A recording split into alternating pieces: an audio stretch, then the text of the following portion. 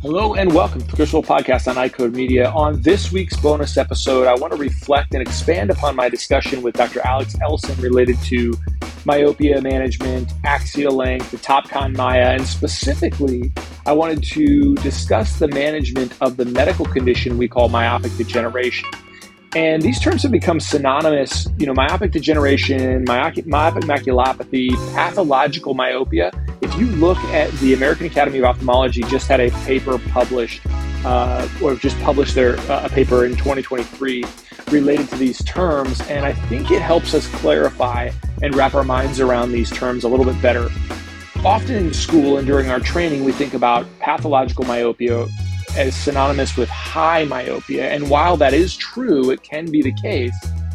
This paper does a little bit better job of articulating the small and subtle nuances that occur in all myopic patients. And really, I think that's important and can be helpful. And I'll share it within today's show notes. Over the last few years, I've been researching and discussing myopia, and it's become clear to me that myopia is not a refractive condition that has a potential medical impact. I think that's how many of us were trained to think about it, but I don't think that's really correct anymore. I think there's enough evidence at this point to change this understanding to myopia being a medical condition that has a refractive impact, similar to the way that we think about cataract formation. And I think that might be a subtle shift in the way that we think, but it can actually have dramatic consequences in the way we approach patients who have myopia. And so I've played with this idea when presenting myopia management across the country to state and national organizations. And I would use the example of subtle macular changes and subtle optic nerve changes that we might just note as, quote, a myopic crescent in our chart as like the earliest example of myopic degeneration. And I'd be met with kind of this skepticism from the audience. And I'd have to kind of lead them down this path to sort of wrap them around that we are managing a medical condition, just like we would, a patient with a tilted nerve or a malinserted nerve or optic nerve drusen were sort of built differently that have other ramifications from that building or from that development of that. We should look at this in the same way. And so, I'd hedge my bets often. I'd preface my words so as not to overstate or alienate my audience. And I think this probably comes from my years of being hyper-focused on how I was delivering messages during a time I spent helping students and doctors prepare for their boards. So I remember I would be on flights home after a 2-day, 14-hour session, physically exhausted, emotionally drained, and just toil over reviews, just looking for feedback on ways I could improve and state things more succinctly so they hit the right way and didn't lead to confusion of my audience. And so I think that was kind of why I was always hedging those bets. I think a lot of my audience probably understood exactly what I was talking about. But to that end, I don't want to mince words here. I think myopic degeneration is clearly a disease, and myopia is clearly a disease that is essentially the refractive symptom of the disease of myopic degeneration, axial elongation,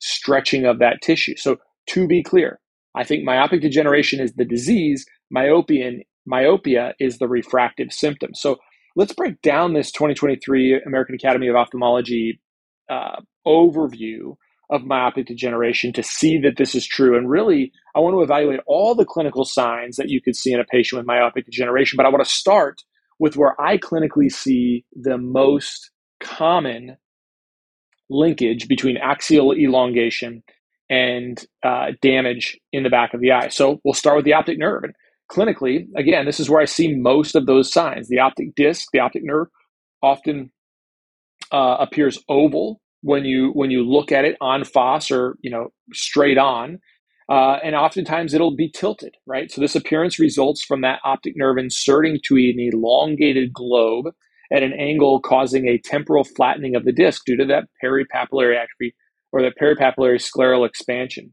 And this leads to a hypopigmented myopic crescent. We commonly just in school, we just note myopic crescent. We think nothing else of it. Or this myopic conus sometimes is described. And it becomes visible where that sclera is directly seen. In intermediate stages of the disease, these choroidal vessels become more pronounced beneath the atrophic RPE. And then when the RPE attenuation encircles the disc, then we call that peripapillary atrophy. So when we see that, that's just a natural progression of this sort of tilting, stretching, scleral show. Then you get this peripapillary atrophy as the RPE starts to become impacted. And so then obviously over time, the choroidal structure below that RPE can also atrophy as we get more and more advanced and more elongated. And so that RPE change, right, when we think about it around the optic nerve, we can also think about it in other places of the retina. So let's think about the just general retina, not just the macula, but the rest of the retina. And that progressive thinning and weakening of that RPE that occurs at various stages throughout that fundus. So we think about tessellated appearance. So that's obviously it's characterized by this irregular distribution of RPE atrophy and varying light reflection. This paper does a really good job of showing you examples of that specifically in the macula, but you can also see it in the rest of the fundus as well. Essentially, it's where you can see a varying clarity of the underlying choroidal vasculature because it's not being obscured by the RPE. So then we think about these more common, more severe types of things that are much more characteristic of what we classically think of as myopic or pathologic myopia. And that would be things like lacquer cracks, which is obviously breaks in Bruch's membrane that can lead to choroidal neovascularization, things like non-neovascular AMD, or geographic atrophy of the similar to geographic atrophy of the macula when those lacquer cracks occur there. You can have these Fuchs spots as well, where you get this RPE hyperplasia, or this clumping of the RPE that is thought to be an area of previously regressed choroidal neovascularization. And then you can have a staphyloma development. But I think the key with this entire paper, and sort of my premise in thinking about myopic degeneration as the disease and myopia as the symptom or the refractive error of that disease, is that this didn't start. It is not just the advanced form. We see these patients all the time in our clinic where we're documenting myopic crescents, or we're noticing myopic crescents and we just don't even think they're significant. Guess what? The American Academy of Ophthalmology tells us in this document they are significant. They're just a more subtle form of a much broader scale of a larger disease state. So I hope this was helpful. I think it's helpful for me to think about this in a varying stages of severity as opposed to all or nothing. And I hope it helps you. I'd love to hear your feedback. I'd love to hear you disagree with me. I'd love to have a conversation with somebody that says, no, myopia is just a refractive error. But I think the more we learn about this, the more I'm compelled to think about it more as a disease. So I hope this was helpful for you. I will see you guys on the next one.